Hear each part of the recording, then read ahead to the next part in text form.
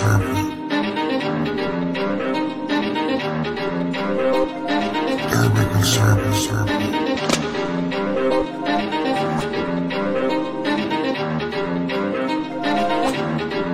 Urban conservative.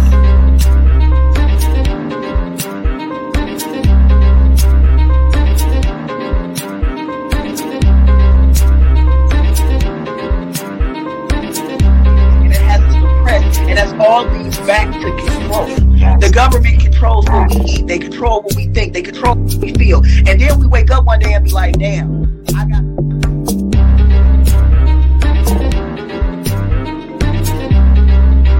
Urban conservative. Urban conservative. Urban conservative. Urban conservative. Urban conservative. But isn't that American dream? That American dream is... Because there's more people that live that type of fucking American reality.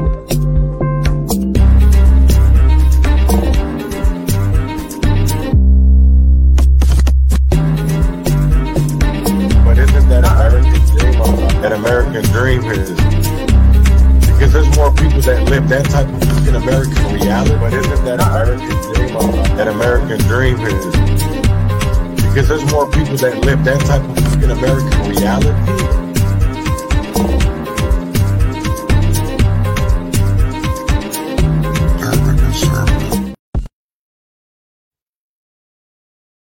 Q9, my futon, hold it up and smoke it. Transgression, a progression of a war we ain't asked for. Transgression, a progression of a war we ain't asked for. It's madness, yo. All the things that we could talk about. Call it. But let's talk about these urban circumstances real quick. And basically it's the, we got this. So revolutionary. Frosty hand. Muhammad is the fame's name, forever stand.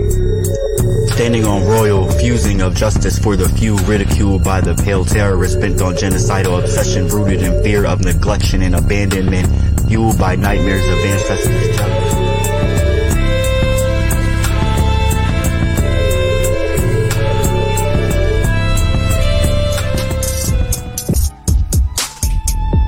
Because at the end of the day, I still want to be able to I don't dislike George Washington. The kind of friends I think our friends should be like my friends. My friends are the kind of friends I think everyone needs. My friends see the things at times I don't see. My friends hate the police.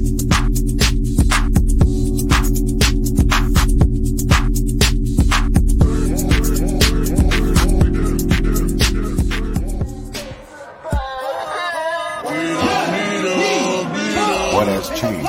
Are deemed the criminals, and the blacks are deemed the criminals. shut up and help. Reflection ain't nothing but the inner child trying to see you. You gonna look? You gonna pick up that book? Lord, keep me far from the faith. Guide me through night and day.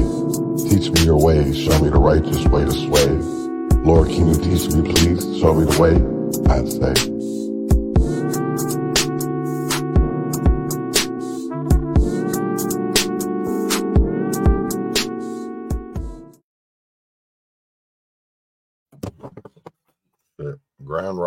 Grand risings, and welcome back to another episode of the Urban Conservative. Today, I have with me again a special guest, co-host Robert, and we're gonna get into a lot that happened over the weekend, and I want to get into, because we're still talking about Minneapolis.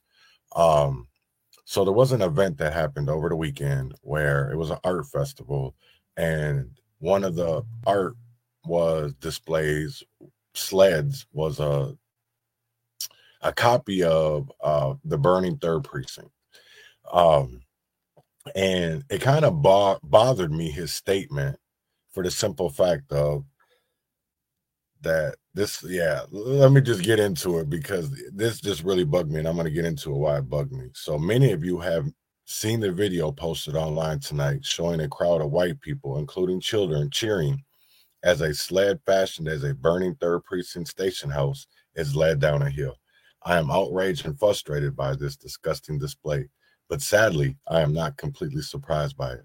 Over the past year, I've been to several community meetings where I've seen people stand up and speak on behalf of marginalized communities, implying those present who remain silent don't have the intellectual capacity to speak for themselves. I've never in my life experienced such levels of patronization and racial arrogance.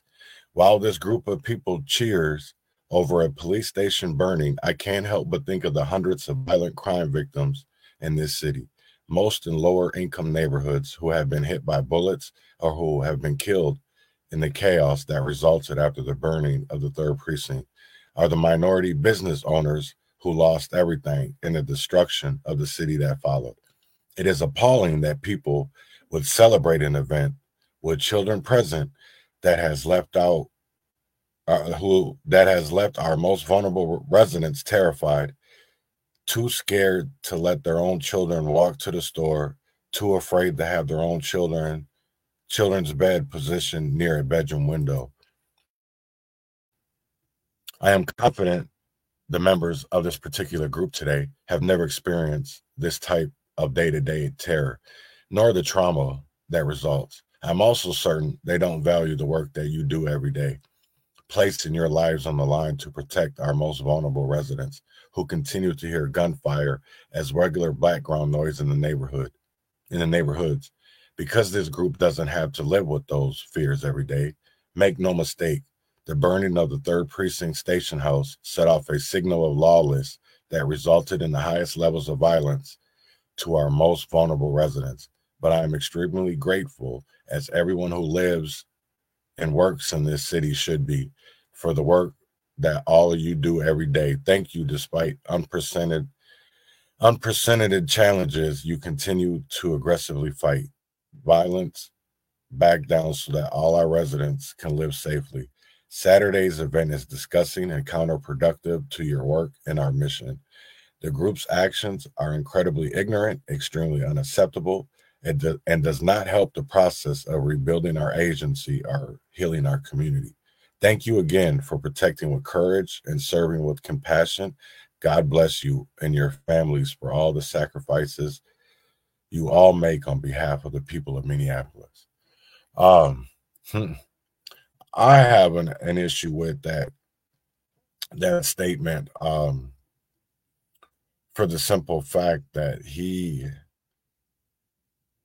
doesn't, to me, understand what he is talking about. And I don't know why we continue. He understands part of it, it seems like, though. Some of it, but not really all of it, because, okay, you know, at the end of the day, you know, let's be honest, because, you know, how I feel as somebody that resided in North Minneapolis after, you know, George Floyd happened, which they wanted, you know, the 3rd Precinct went down, is that North Minneapolis was left unprotected. They're not talking about that. They're not talking about how they beefed up other areas and left North Minneapolis high and dry.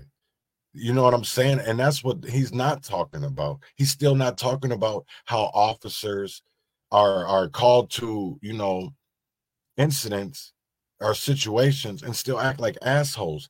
They don't act with compassion. So it's like, for me, he leaves out a lot. And I'm not saying that, you know, all officers are like that, but you have a lot and don't nobody say nothing, because at the end of the day, they protect them. There were key points in there that got me. I didn't know that I didn't get a chance to read the whole thing. So hearing it, the whole thing, it makes a lot more sense on what he was saying about the gatekeepers and how they tend to speak for the community. The fact that the minority businesses that didn't have the insurances and whatever else, like some of the business or building owners, because a lot of them were renters, did, and they lost their businesses, and you go down the list on that. I think that is key. And there's another piece to that we can get into in a minute. I'm gonna let you land your point and finish what you're saying first, but I have something to say on the back end of that. that I think might make a little bit more sense to everybody once we get into this COINTELPRO and the CIA type stuff. Well, yeah, because it bothers me because of the simple fact of like I feel like when it comes to policing, we're not getting anywhere. You know, I feel like we're still in that same rut. You know, they say crime is down, which is an exaggeration to a degree. They say that, you know, crime has shifted. I'll agree with that to a degree. Because crime did shift. Crime is down, but it's down in certain areas where it's up in other areas where it wasn't before, because all they're doing is shifting the crime. They're not trying to really prevent it. They're shifting it. And that's what people don't understand. So like when you have, you know, let's say like Merwin's liquor store, which has been in the news lately, with their liquor license, and how a nonprofit violence interruption group now has a liquor license to sell liquor. And all for the simple fact of that they shifted crime out of that area. But see, the whole thing of it is it hasn't shifted, especially over Broadway and Lindale. And that's the whole crazy part of it. As long as it's not downtown, they don't care. As long as it's downtown, where downtown is where all the suburbanites go, and that they get the money for the events, and that they'll keep that area clean, and that's their goal. They don't care about anywhere else. I mean, that's been proven. Other than the rich areas get to pay for extra patrols. I'll pull that up here in a minute. They paid for extra patrols. Right. No, and see, and that was the crazy part, because you did have neighborhood associations that were paying for private security for Minneapolis police. Because weren't they off duty doing that too? When they were doing those extra patrols in certain areas, because I think it was Koski's, Palmisano's areas that were getting extra protection, that were paying because of their neighborhood associations. Keep going with what you were saying, and I'm going to pull that up real quick. Okay. Yeah. So, but it was, you know, literally of the fact that we have so much pain and trauma.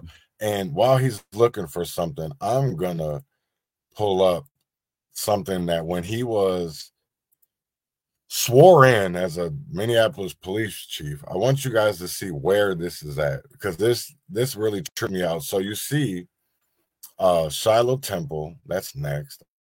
I don't want to get into what's next. Hold on. Yep, I don't want no Easter message. So let me go. So I'm going to mute it because I want to find a certain spot. But this is Shiloh Temple, and which is a black church in North Minneapolis. And I want you to see this name, because Mike Forche, who is, I think he's the leader of AIM. And this is the man that also was protesting at the Minneapolis City Council, and Michael Rainville and Vital were able to get restraining orders. There goes Cedric Alexander, who also, I believe, took his oath. Now you see Bishop Howell, who is a board member of the Minneapolis Foundation, swearing in Chief O'Hara. Now this is the same church that you have police involved killings, where our brothers and sisters have had their funerals. Not only our community members, and yet we're embracing something where we've had no change. We've had no change. Now tell me, what are we supposed to believe? And that's the biggest part for me, is because this is a slap in the face, and they continue to slap us in the face, and it's all by people that look like us, that talk like us. And to me, that's a problem.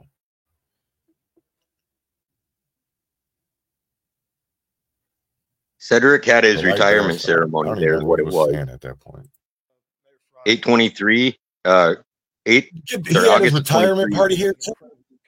Yeah, that's. Give me 1 second, I'll pull that up. Jesus Lord, damn! It was really Bishop Howell really be on there. Is that where they had Edwards' funeral? I always wonder that, where I didn't, to be honest, I knew nothing about Ron Edwards until 2021.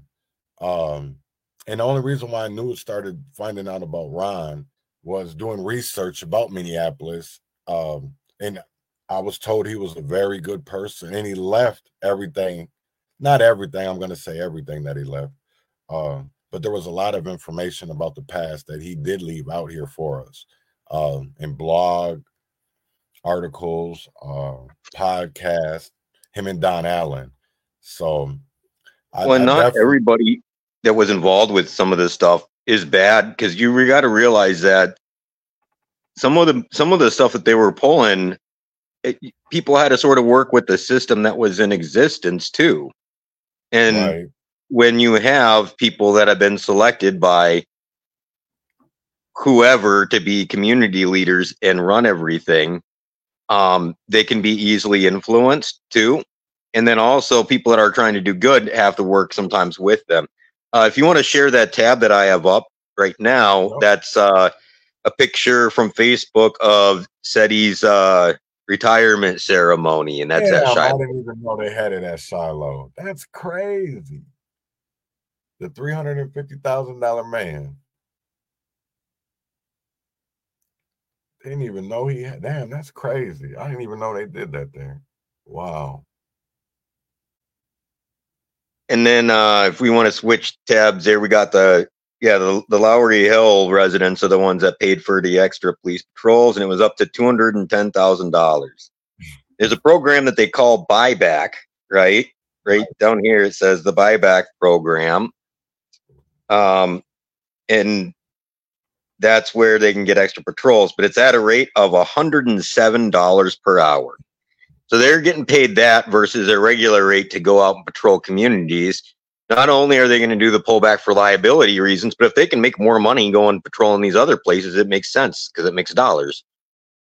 Well, it was the same thing of, one thing that I found out when O'Hara became police chief here in Minneapolis was that he didn't agree with a lot of things that the Minneapolis police were allowed to do, because they literally were allowed to work overtime, but it would be doing security work. It would be doing downtown businesses, things where they'd be able to make more money all while wearing a Minneapolis police uniform. Part of that is that for certain venues, if you're over a certain amount of people, you have to pay the police to come in, and you have to pay them to do security. Okay. Yeah. And that's what they were talking about with the private security, with the cops, and how they were forced to do that. Wasn't it that nightclub that they used to work at that came out about that and talked about the police protection racket? That is very true. That's what Mayor A.A. Ames set up in the 1900s. Okay, that's how long this crap's been going on. And part of what they were doing, Dreamco Intel Pro, okay, they had an operation called Hoodwinked. Okay, and they were trying to get the people to fight between the cops, not cops, the mob, the gang and that, and the leftist organizations. And so what they do is they get the KKK to try to fight the commies, and they were playing both sides. They ran both sides, okay? And part of that was through like the Anti-Defamation League, actually, and the AJC, the American Jewish Council. They were also playing both sides on that too. They were literally having KKK meetings in the same houses that they were later on in the day having commie meetings at. And so it gets real interesting on that.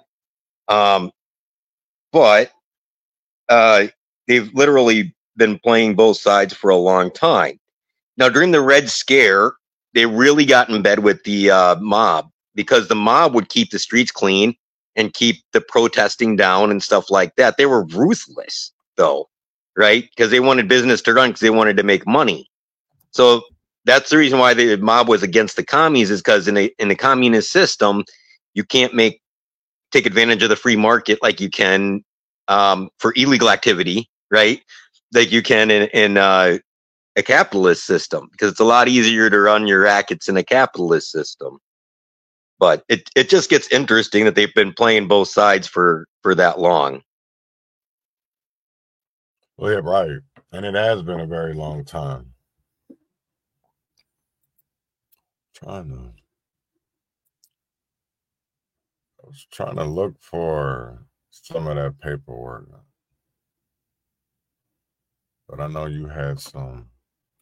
I'm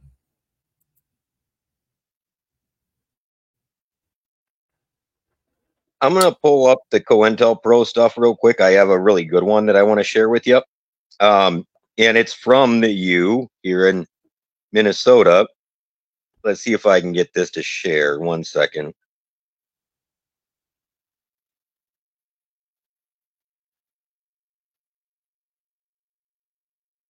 Present.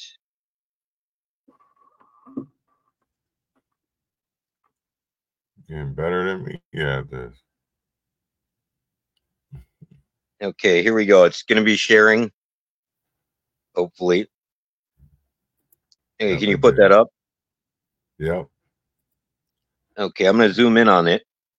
So this right here is one of the COINTELPRO things that they did here at the U when they were targeting. So they targeted the African American movements, the peace movements, and the communists. They lumped them all in together, though. There were some people that were just pro-peace and like, hey, we got to take care of America. There was some of the African movements that were just wanting equal rights and voting. Okay, they were trying to influence them more to the left, and they were trying to lump them in with the commies because the Red Scare and everything that was going on at the time. Okay, but this gentleman's name was Cannon.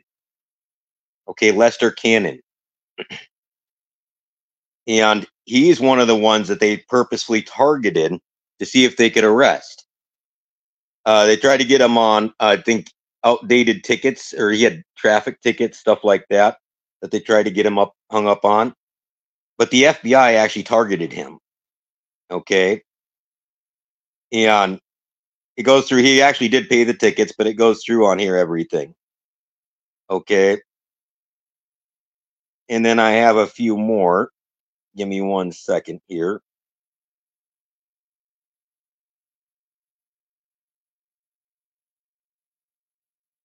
I think it was number 9. We'll go to that one.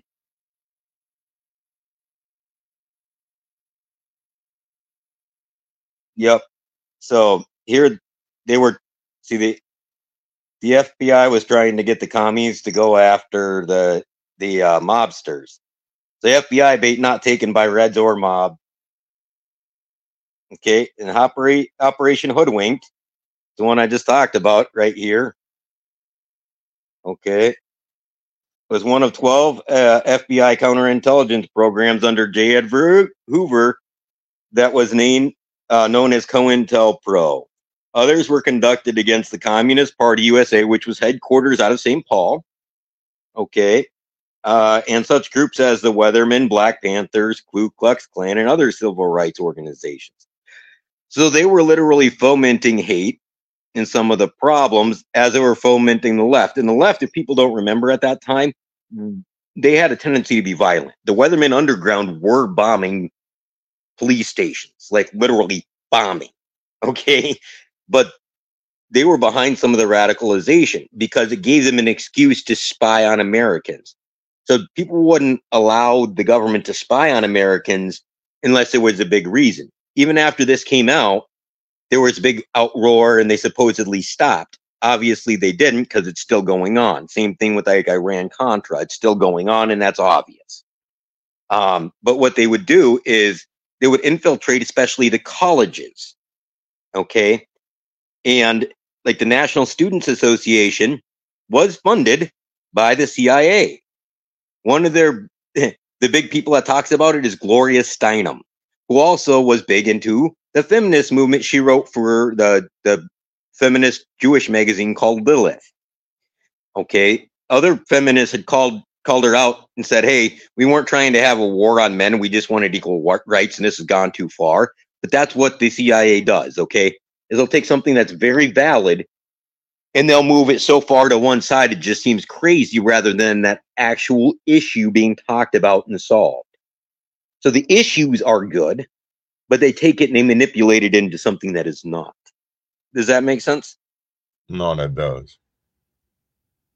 I hope it makes sense to other people.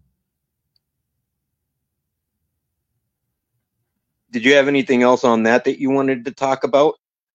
No, that was pretty much it, because I mean, like, literally everything that we've brought up, even just talked about today, is going to continue, even just going on the conversation with even talking about what we're about to get into.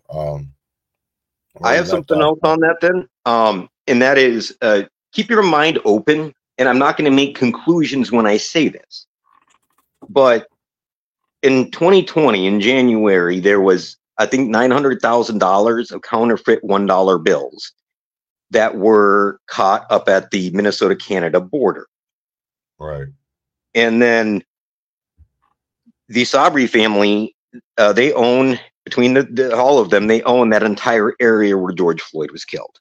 Okay, they had been in lawsuits against the city and failed for building permits in that area.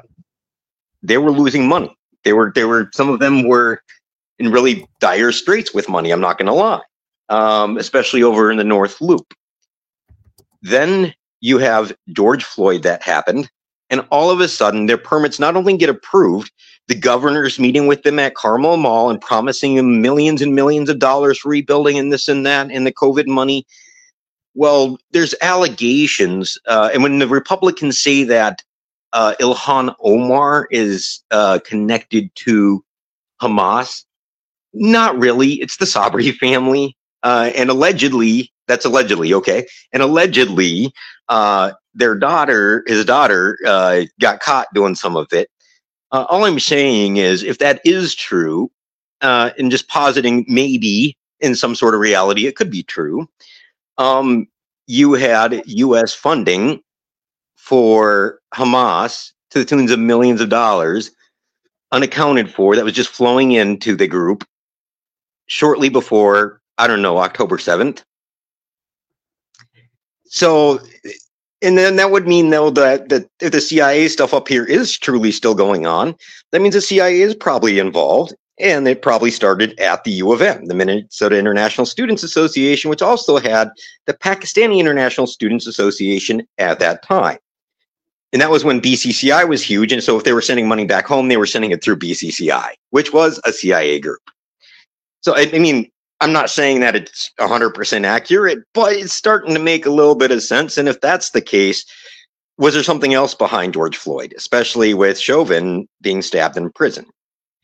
I'm not saying Chauvin's a good guy. I'm saying, like, this whole thing stinks because the shop, Cup Foods, the owner, had actually been in trouble for counterfeiting NFL merchandise, fake NFL merchandise, especially for the Super Bowl, right? For a business to have already been in trouble for counterfeiting, to then, like, be trying to quote unquote crack down on other people counterfeiting, seems kind of odd. And if Chauvin and Floyd both worked at the same place, if there was counterfeit money coming in, I don't know, like the border suggests, were they not both possibly paid in that counterfeit money? Some of that tax money that Chauvin got sued for that he didn't pay, was some of that in counterfeit money?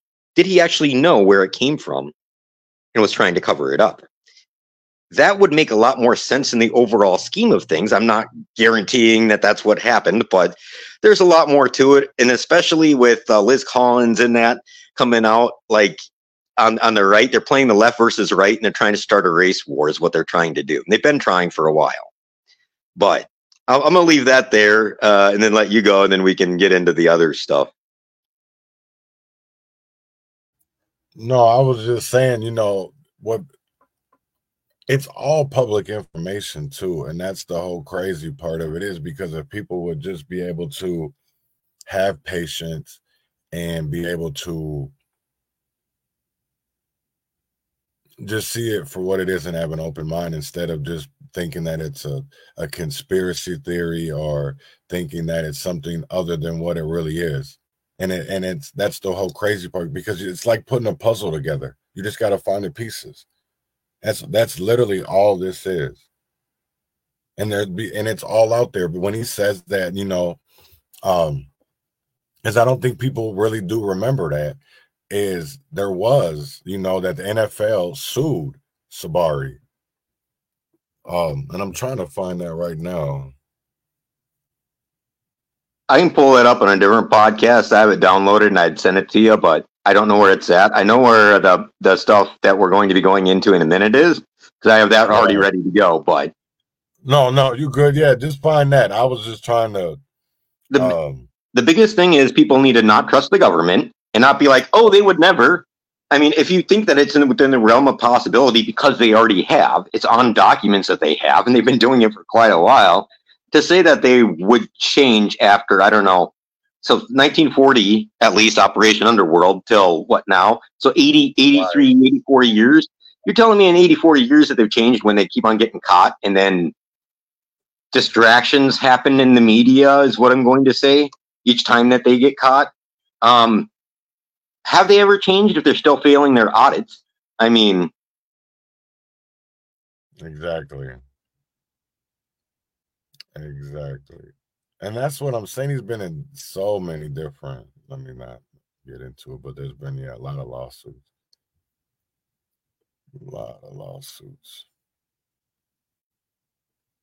And what's real interesting is actually Sabri was on the Lena Commission, which is for, I think it's the wedge, right? The wedge areas, that's their little commission for that. He sat on the law enforcement advisory thing around the time of the Jerry Hoff shooting. Wow. And so it just gets interesting, like all these players, like Keith Ellison was a part of the Minnesota International Students Association as well.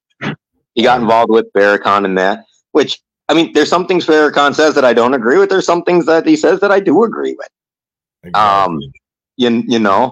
So I'm not going to say the guy is just out there, but he called out Keith Ellison for selling himself out to quote unquote the Jews, which I'm not sure how accurate that would be, but except for when you look at him going to Israel with Andy Luger, that's like in starting the J Street PAC. I'm not saying he was right. I'm just saying, like, if somebody's making claims like that, look into it, and if it's true, then it's true. If it's not, then it's not. But some of these crazy claims actually start to look into, because there's people, it doesn't matter if they're Christian, if they're Muslim, if they're atheist. If you're rich and corrupt and are wielding power for money and all that jazz, if people are calling them out, look at it, because there might be something there. Exactly. But people don't have that open mind.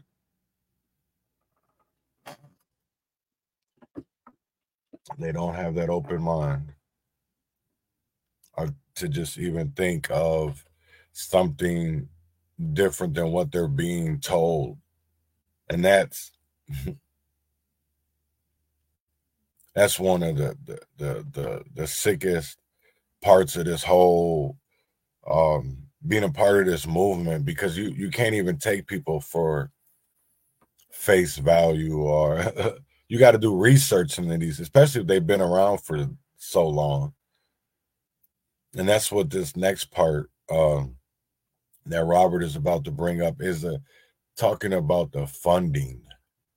We're going to start putting the pieces together about the funding, how that all works, how showing you the different things that they have done, and the ways that they were able, maybe not so much the ways they were able to do it, but just showing the people involved. Okay, I'm going to show you how to do a search real quick to find a lawyer ID number. Okay, so for any lawyer that's in Minnesota, you should be able to find them on here. Okay, so I'm going to put in the last name of Champion. So we're going to look up Bobby Joe.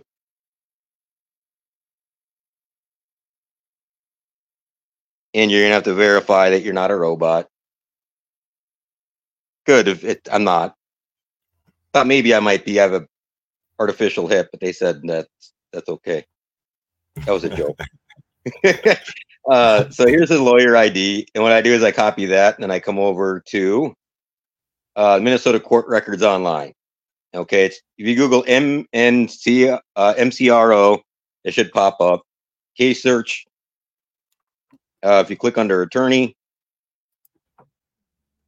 you can go to attorney bar number. Okay, and just paste it in there. If you want to restrict it by date, you can. I'm going to leave it open. And it's doing its search.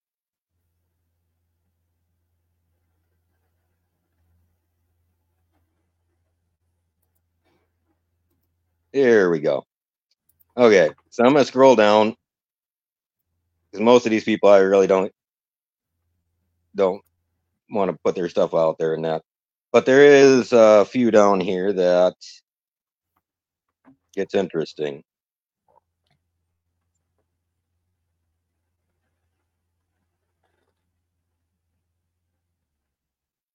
Is that Junior? Got dismissed, so it's all good. We're not even going to say anything on that. This one right here, though. Okay. So there's two of them. Superior Financing versus Salem Inc. So Jerry McAfee's his client. Okay, we're going to go down to this one, though. Henry Grant Lending. Because Henry Grant is a real interesting character if you look him up. It gets real funny. So McAfee and Salem Inc. is Bobby Joe Champion, right? Remember from the other day, their CEO is, according to the documents from Minneapolis Public Schools, Marlon Ace Boogie Moore, who had shredded business documents, dreamed the fraud that he was doing, right? And they have Chasma Dixon for their billing department, who is a tax fraudster, right? So Henry Grant Lending. Let's see who this Henry Grant is. Okay. This is Henry Grant. Let's see if I can get it pulled up. Pull up. Back. Okay. So here's the guy that was running a foreclosure scam. What he would do is when people's houses were getting close to foreclosure, is he would come in, oh, we can help you out with a reverse mortgage, all this other stuff, and then he'd take their crap. Okay. So Attorney General Mike Hatch joined consumer advocates to celebrate a court decision that shut down the company that was doing that. And the Ramsey County District Court Judge, John Finley, issued a restraining order. Okay. Now, after this, the full decision was that he could never lend in Minnesota again. He could not have a mortgage lending license. Okay. So he is barred from the state from doing mortgages. Yet, he's lending for Jerry McAfee. Or McAfee. And he's been lending for McAfee for a very long time. How can you have somebody without a mortgage lending license lending in the state? There's laws about that. Okay.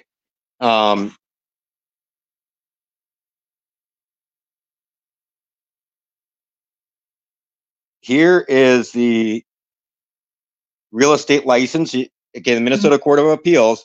Here's the decision right there. Okay. 2005, they're unable to lend. And the facts of the case are down there. Practice of equity stripping. So, was that a lifetime? Yeah. Was that a lifetime? Because, okay, so when you go to Open Corporate, which is an open database, and you put in Henry Grant Lending, the latest events was they became inactive just last year. Yeah, so here's the thing, is that they couldn't lend directly. They may have been a secondary mortgage holder and been able to do it that way. Because then you're leveraging already existing mortgages. I have no clue how he was doing it. All I know is the guy's a fraudster because he got shut down by the state for doing fraud and wasn't supposed to be able to lend again in the state. They're supposed to have mortgage origination numbers, a license number, and some of them, it looks like, were being done directly to them. But you got to remember, Minnesota doesn't look up crap, right? I mean, they don't require attorneys to have a bar license in Minnesota or to be accepted to the bar in Minnesota to practice. We've already shown the stuff about the inspections, the home inspections. So they're getting unlicensed contractors to work on mobile homes and apartments, and you go down. They really don't care in Minnesota. Okay, if you're rich, you have a lawyer, they'll care about your rights. If you're poor, it's the middle finger and you get the shaft. Right. It's nothing new. I mean, I wish it was. If folks didn't know that this has been happening, then yeah, it's been happening.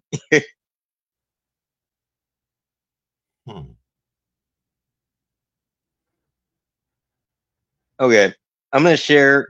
Oh wait, sorry, I'm gonna go to a different one. So you'd asked about stuff with Shiloh Temple and that, and this is before actually O'Hare got on, right? Minnesota Heals 2.0. Minnesota Heals, the first one of the main people involved with that was a lady by the name of Ellen Luger Goldberg, Andy Luger's wife. Okay. And right here, she was a part of it. Pat Hoven was a part of it. Okay. The General Mills and the Honeywell Foundation were the original ones.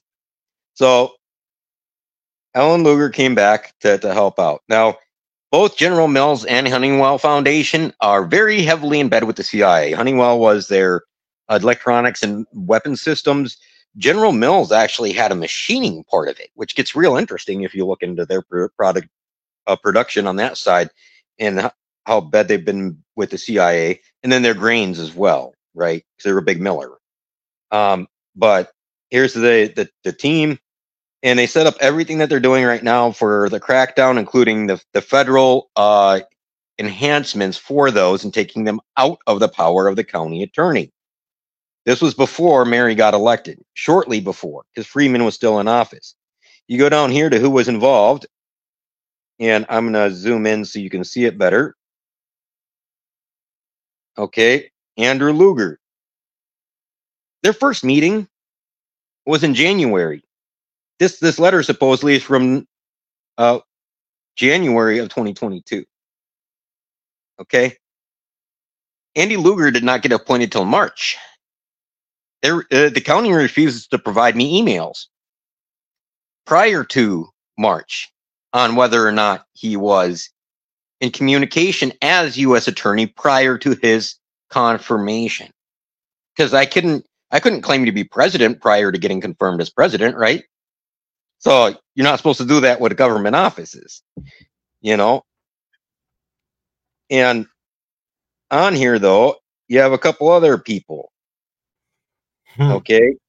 Mayor Fry, Commissioner Jeff Lund. He's been in a lot of stuff. McAfee, right? Right here's McAfee. B-Talk. Lena Palmesso. Lisa Goodman. Kramer. Yep. Now Kramer runs the Downtown Improvement District. Okay. But you also have Shiloh Temple, Bishop Harding Smith. Right. Okay. Councilman Brainville. And this was months before the election that they were setting this up. So it makes you wonder. I mean, if these guys are doing the violence interrupting, the city's the one giving them contracts for the violence interrupting. According to other reverends that we've talked to, this wasn't an open invitation where they asked everybody to apply to do this. They hand-selected who they wanted. There's certain people they did not invite. Exactly. Remember, though, Mike Freeman, big white boys won't rule the world anymore. that females have the judgment of a toad, and the only reason why they let the white women in was to warm their feet at night, according to Amy Sweezy's complaint. So I'm wondering what they did here, you know.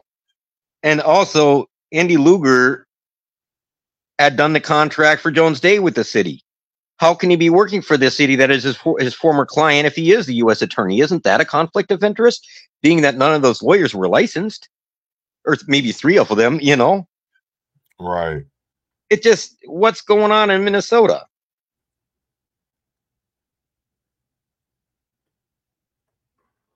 And how much of the stuff that Mary's dealing with is because they were pulling that type of crap? You know? I want to show something real quick, and it's the Minneapolis Foundation, key employees and officers. Because some of them names we just talked about were just on here. So you got R.T. Ryback, former mayor, compensation. They make almost $500,000. God damn. But that's not what I wanted to show y'all. But if you look at these directors, you see some names. Tim Baylor, who is a real estate developer, who does a lot of business with the city of Minneapolis. But also, who else do you see? Bishop Richard Howe. Ain't that some shit? Off of a company that has over $1 billion in assets. $1 billion.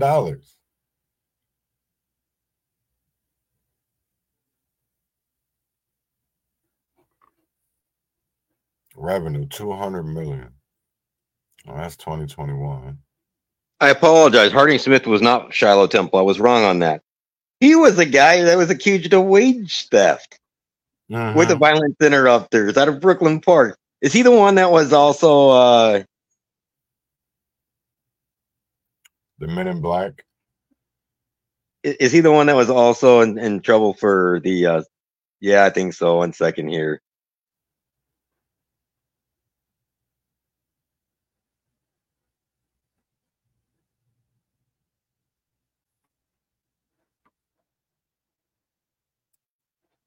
But that's what I just wanted. This is a who is Mad Dad? That was BJ Smith, right? That was BJ. Yeah. Okay. So those are different people. Let me see. But you realize that for McAfee's educational initiative, that guy went to, I believe he went to college at the U of M, right? But his wife works at St. Olaf. They live in Northfield. St. Olaf, Carleton College, and Northfield in general are heavy into the CIA. I found it. And that goes back to a long time, like the 50s. Keith Gray, a whole bunch of the people involved with BCCI, William Colby, the old CIA director. And they always have meetings out there for the CIA. And you can go down the list on that. So if you look on the screen, you'll see that Bishop Harding Smith under investigation for possible wage theft. And this was just June of last year. Brooklyn Park Police confirmed an investigation into Bishop Harding Smith, a prominent voice against violence in the community. He is a pastor in Robbinsdale and a president for the non-profit Minnesota National. Okay, what the hell? I'm not trying to play that video. I like to hear if I can go down.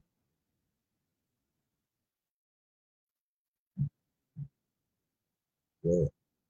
Oh, that's not even that I'm saying. Whoops. Not one that I wanted to play. That was Buckety Boo Boo. Bishop Howe. That's not what I wanted to put the Bishop Harding Smith under investigation for possible wage theft.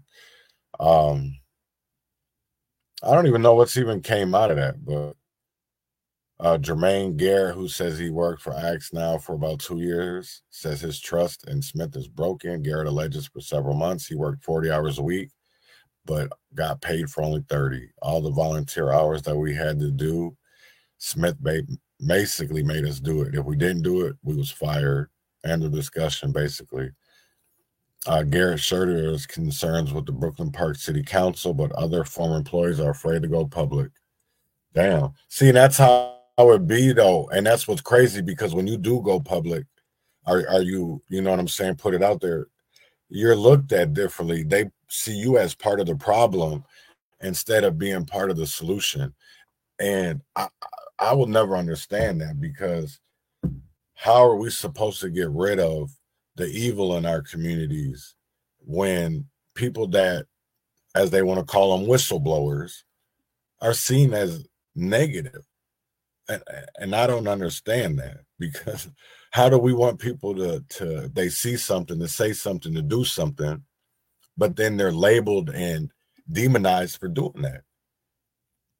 That is part of the issue that helped them get out of Huntington Place, actually. The group that was taking over for everything for Huntington Place is a group called the Village BP. I'm not sure what they're doing these days. I know that they were doing, I believe they still are up and running. I got told that they didn't need my help, because I had originally helped them confront the city on the codes. I actually went up there in my uniform to their city council. There's a video of me yelling at the city council about everybody deserves equal rights and that, and giving them the state laws on it. But the person that got that contract is Dakota Cox. Yeah, she's the head lady for the Village BP. Awesome job using best practices, getting the community in partnership with the police, reducing violence. Huntington Place was one of the worst places in Minnesota. The violence has gone down, and now they're able to do more of the livability type crimes, because they were having problems with a whole bunch of homeless people doing drugs and having sex and pooping in their hallways. And nobody had cared about it. So finally they're getting that taken care of, and stuff like the black mold and whatever else. So there is good things that can come out of it. There are good organizations out there. Does that make sense? It does make sense. And I wanted to, Ben left a comment and said, this is a new level of CONTELPRO here in Minnesota. This also proves that these are the real confidential informants, aka hip hop police right here. You know what's crazy is, I've been hooked onto that for a while, about our community leaders being CIs. Because I'll tell you right now that when you look at a lot of the biggest cases in North Minneapolis, not even just North Minneapolis, but Minneapolis period, you always see the same names or the same organizations that are involved. And then you wonder, when the reward is paid, who do they pay that reward to? Because there's literally been people that have been wrongfully convicted off of these bogus tips.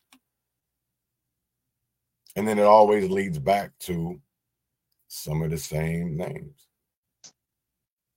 And on that, I started looking into that, because the allegations of Sergeant Keefe. See, Sergeant Keefe was involved in the Marvin Haynes case. He actually testified at trial and at his recent hearing. Okay, so I'm not going to say anything bad about the guy. However, when he was a lieutenant, he got put in charge of the Violent Offenders Task Force, and they were reviewing allegations that the cops were on the payroll of the gang. Which gang? The Vice Lords. Who? Taylor Trump. Okay. One of the informants was Baby She Mama or something like that, and people up there have actually known who that is. Okay, like they remember that name. And it's funny because what happened, well, I shouldn't say funny, it's sad. What happened was Keefe did not believe that one of his old bosses was one of the ones implicated. And so he sort of grilled the guy, and his interrogation method sort of ruined the investigation. So he got demoted and kicked off the task force. But subsequent news articles, if you look at the newspapers.com, it's in the Star Trib, Lieutenant Edwards was one of the ones implicated. Well, he was sort of at not Shiloh Temple. He was at New New Salem Missionary Baptist Church. That's McAfee's. And he was receiving a gun as evidence there at the church. Right. Now, McAfee at the George Floyd funeral was calling out the Vice Lords from the north side and the Bloods from the south side. Well, given his involvement, and you can go back to 1990, his involvement with the gangs, and some of that I understand if you're trying to make change, but if in 30 years, 34 now, because 1990, right, and some of it was in 88 when they were protesting against the police brutality. I mean, some of that needed to be protested again. So I'm not saying it didn't start off good, but if in 30 years nothing's changed and you're doing the same thing and it's the same people, you got to start looking, is it COINTELPRO?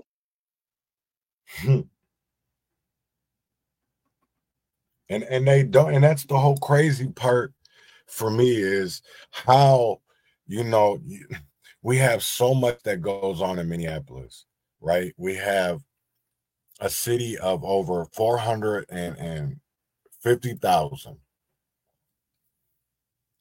We see the same old crimes get blamed on the same old crews and gangs, right? And then when you literally look into these cases, you look into the chaos that surrounds it, and you see the same fucking names, man. You see the lawyers, and I'm not talking about right now. I'm talking about going back into time. You know, Keith Ellison, or you will see Lisa Clemens. I just showed them how to look up lawyers' numbers. Look up Keith Ellison's lawyer number. Look up who he used to represent. Same thing with Bobby Joe Champion. Okay. Right. And the allegations was that they were paying the cops for information on cases where then they can be informants to get their guys lesser sentences or get off of for plea deals while framing somebody else. That was the allegation at that time. That sounds like COINTELPRO. And what's crazy is you can find articles, you can find things that are written about this if people look for it. But people don't want to look for it. They're either lazy, they either don't care, or they just honestly don't give a fuck. And that's part of the problem, because if you look and you can put these pieces to the puzzle, I'm telling you, even when it comes to feeding our future, it comes to the drugs, it comes to the guns, it comes to the violence, it's all usually the same names, same people. In just a second here, I'm going to pull up an article and then we can get into it a little bit. Yep. Part of that is the population scare that happened in the 70s right after the 68 riots. Okay, everybody was moving out to the suburbs except for the poor blacks who couldn't and the poor whites who couldn't, basically. And it gets real interesting on that because ever since then they've flooded in people from other countries and had that big focus for Minnesota. And the problem with that is there's one group that's never had their chance out of that. But it does play right into the COINTELPRO and how they've kept it going.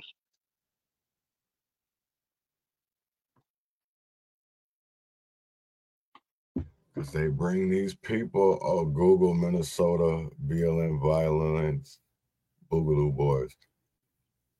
Are you talking about when they came in the George Floyd Square? I don't know much about the Boogaloo Boys. The Boogaloo Boys, I understand what he's saying. So what they do for COINTELPRO, okay, is they'll go into movements where there's protests going on and they'll turn them violent. Some of the old COINTELPRO documents that I have show that in the 70s. And they were like, hey, there was maybe 300-400 students, but then they came to the protest, there was thousands, and then there was people that were inside there that caused the violence. Because in a mob mentality, once you get the first person to do it, then everybody else starts doing it. And they know that. They know how to play people. You are 100% right. Those were, they call them agent provocateurs. Okay, if you look up the term agent provocateur, that's what they do. Right. Those were agent provocateurs to get people to burn down their own community because they wouldn't do that normally.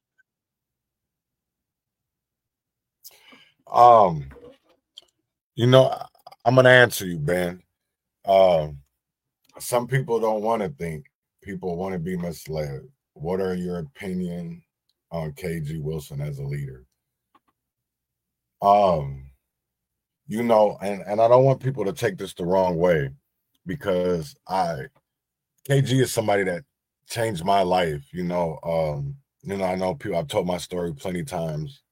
I met KG when I was in recovery at the Beacon in downtown Minneapolis. And there was one of the things that he said, not to me, but everybody, was that trying was lying. And that's always just stuck with me. So I always try to stay away from saying that I'm trying, because that's lying. You know, if you're trying something, you're kind of actually not pulling a full effort into doing it.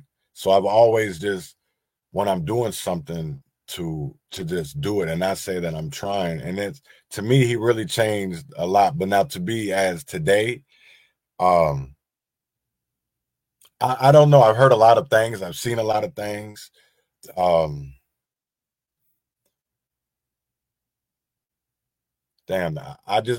be as a leader, I don't see him as a leader.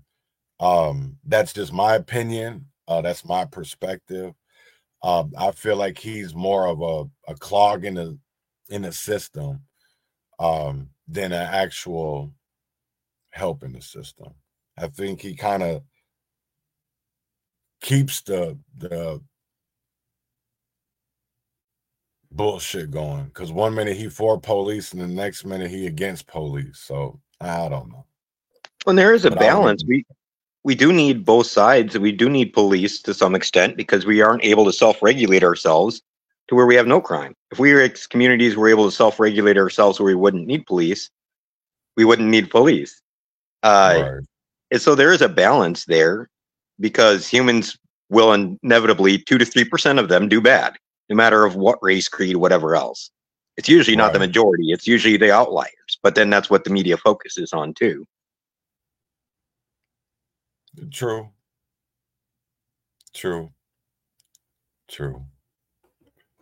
But I mean, you may be 100% right on that. I was just throwing out there, we need to also balance with.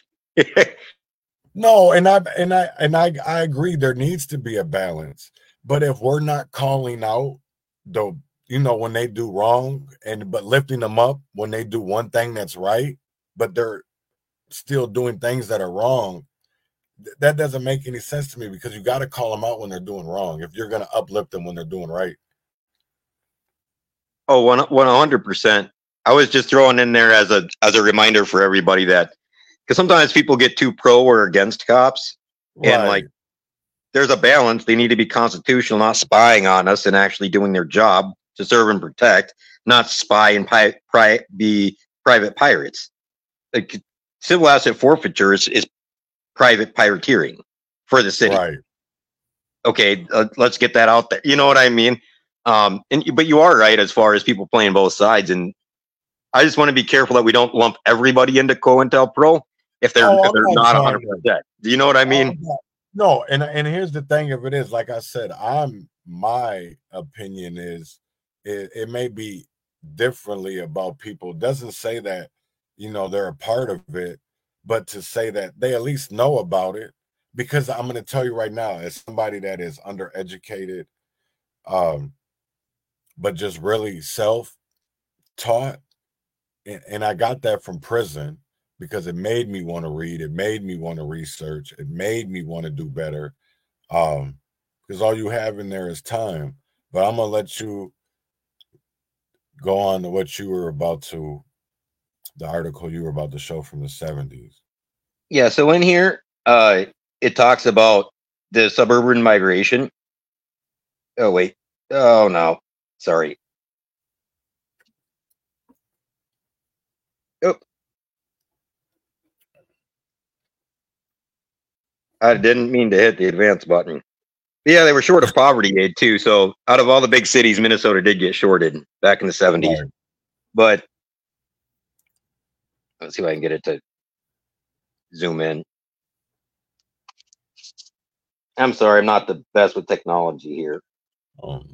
Shit, who is nowadays? This shit smarter than us, supposedly. Anyway, so what it says in here is that, oh, whoa, too much zoom. Okay, so Minneapolis will find themselves minority members of the Hennepin County delegation because they lost citizens, okay? And they also lost congressional legislative representation, okay, because of the out-migration. Now, the out-migration also hurt the rural areas. So it hurt rural areas and the major cities, okay? That's when they had the big suburbanization. This was at the time that Met Council was like subsidizing the no poo in the water, rural, suburban water and sewer, right? And it gets interesting because those cities, when they expand so fast, those suburban cities, they can never tax enough to be able to cover their cost of replacing those things. They do not make sense on a monetary standpoint. They always have to be increasing either in tax value or in area. If either one of those goes down, they will eventually collapse, especially because they bond too much. And what bonds, municipal bonds are, is they're taxing future, they're basically promising future taxes. They're going to say, hey, we're going to tax these people to get your money back. Well, if you don't have enough population or tax base, then you're going to have to tax more. People are going to leave, that type of thing. Anyway, this was right as the same time they started having all the articles about the Hmong and needing to house the Hmong. Okay, but the rural areas were the same thing. Okay, and people were buying up the farms and consolidating the farms. The small farmers were getting pushed out. So they've done the same thing to both sides. Okay, the rural people out in the country and also the people in the city. Okay, a lot of times those are the two areas that don't really get services. Well, the suburbs do, and they're the ones who end up basically subsidizing it. Now, the farmer subsidies have been around for a long time too. That was after World War II with the overproduction. They wanted to guarantee the farmers a certain pay rate so that they compete with people in the cities to help prevent them moving to the city, just like this article is saying that they did. And they started subsidizing the farms. Each year, the farms are subsidized. They control the price caps on milk. If people don't know, the underground bunker that they store cheese at, I believe it's in Missouri. If you look up underground bunker cheese, it'll come up. The U.S. has like tons and tons of cheese just stored because we bought it from the farmers to keep it more expensive. Okay, we haven't let the true market work on that and grain. Same thing with the grain getting funneled overseas. We could have our people be able to eat for almost free, dude. But, you know, it's all, you got to make money off it somewhere. But they've been playing that game on both sides as far as the population game, right? And what they do, though, is they tell the people in the rural areas it's the black folk from the inner city that are the problem. And what do they tell you in the inner city? It's those rural white racists that are the problem. No, it's the wannabe liberal lefties that are rich that are probably sitting in, I don't know, Edina, Minnetonka, Eden Prairie. Yeah, they're probably the ones that are the problem.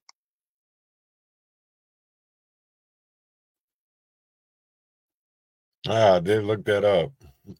I never knew that. 1.4 billion pounds of cheese. Yeah, man. That's what I'm saying. Like, quite literally, it sounds all crazy till you look it up, and then you're like, what? I'm going to have to go at like 20 after, because I'm going to have to shower before class. Okay. Oh, good. So, no, we just wanted to, damn, that's crazy. I never knew that. The things you learn. Wow. People could eat for free. And that's also the reason. So the reason why then the dietary stuff that they push cheese so much is because of that. Like, you don't need to be eating as much cheese. Like, our entire food pyramid system is a scam that they did to promote, like, eggs and bacon for breakfast was to promote the pork lobby. quite literally. It's lobbyists that come up with these things. They get on things like the USDA, and so it's lobbyists that are deciding for the corporations what they need to do. It's not in the best interest of the people. Our government's never been in the best interest of our people, and that goes back to Shays' Rebellion. Wow. I don't doubt that, because I'm going to tell you why. The way that you see things that are directed at us on TV, radio, commercials, ads,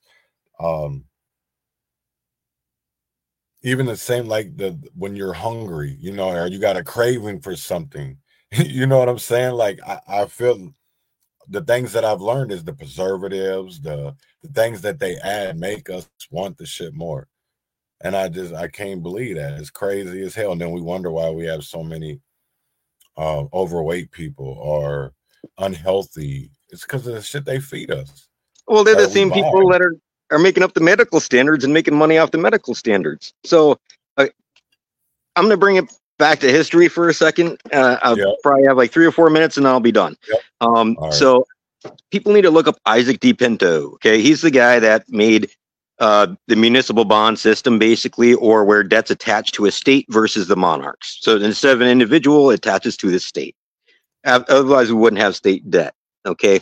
Then you move, that was right before the Revolutionary War. Then you move to Shays' Rebellion, which is right after the Revolutionary War. What they did is they took Revolutionary War vets' land because they weren't farming it, and they were also forcing monetary policy. Before that, they had a barter system because gold and silver were a rarity, and they were trying to enforce a gold and silver system because they could tax that. You can't tax barter. If you're changing somebody a chicken for a loaf of bread, you can't tax that. What are you going to do? I get a chicken wing? And the states had promised future taxes, the royalties, to investors, and they needed to collect taxes. Shays' Rebellion was to stand up against that, and under the Articles of Confederation, and I'm not saying the South Confederation, before the Constitution, the 13 colonies were confederated, they had to have 100% approval rate among the states. Okay, no one state had any other power. The Constitutional Convention was illegal, number one. Number two, they were all titled by, they had Esquire, they had that after their name. They were all titled by England. They were entitled landowners. They made a forced monetary policy, the ability to have a militia to be able to collect those taxes. And then also, landowners are the only ones, or property owners were the only ones that could vote. Whites without property could not vote until 1850. Okay. There was a joke about it. If you own a donkey, you could vote. Okay. So the government has been against the regular people for a very long time. The reason why we have the Electoral College is they were afraid that the people would have too much of a say, and they weren't smart enough. Move that up to Eddie Bernays. Eddie Bernays and Ivy Lee were the two propagandists. They got their start after the Ludlow Massacre, mainly, which is where the Rockefellers paid off the National Guard to go kill miners that were striking because they were having crappy work conditions and being paid with vouchers to the company store and never able to save any money to get out of it. Is basically indentured servitude. And they paid off the National Guard, the Rockefellers did, to go kill them with Gatling guns, men, women, children that were unarmed. That didn't look good. And so that's where they started propaganda and PR. Public relations is to spin the story in a way that people will believe it, in a way that they will go against their best interest, and they have to convince people to go against their best interest because the government said so, or this person said so. That's where you got the Freedom Torches cigarettes from. That's where you got the what should be for breakfast from. All the PR firms is to lie to you, to get you to do stuff you wouldn't normally do because it's bad for you. And that's crazy. So I want to thank Robert for coming on today and educating and sharing his knowledge and showing us some ins and outs of different things, and showing how to look up attorney IDs, looking up court information. thank you so much as well. The Minnesota court record link is in here. It's on all platforms. It's on there. It's the public access courts, stateminnesota.us. So if you're interested, do your research, look up some things because it is public information. And with that being said, we'll be back tomorrow, same time, same place, Durban Conservative. I hope everybody has a great Monday. Enjoy your start of the week and start it off right. So with that being said, win or fail, freedom or jail, heaven or hell, wish us well. They want to give us global citizen, global resistance, freedom and justice, liberty for all. Urban conservative.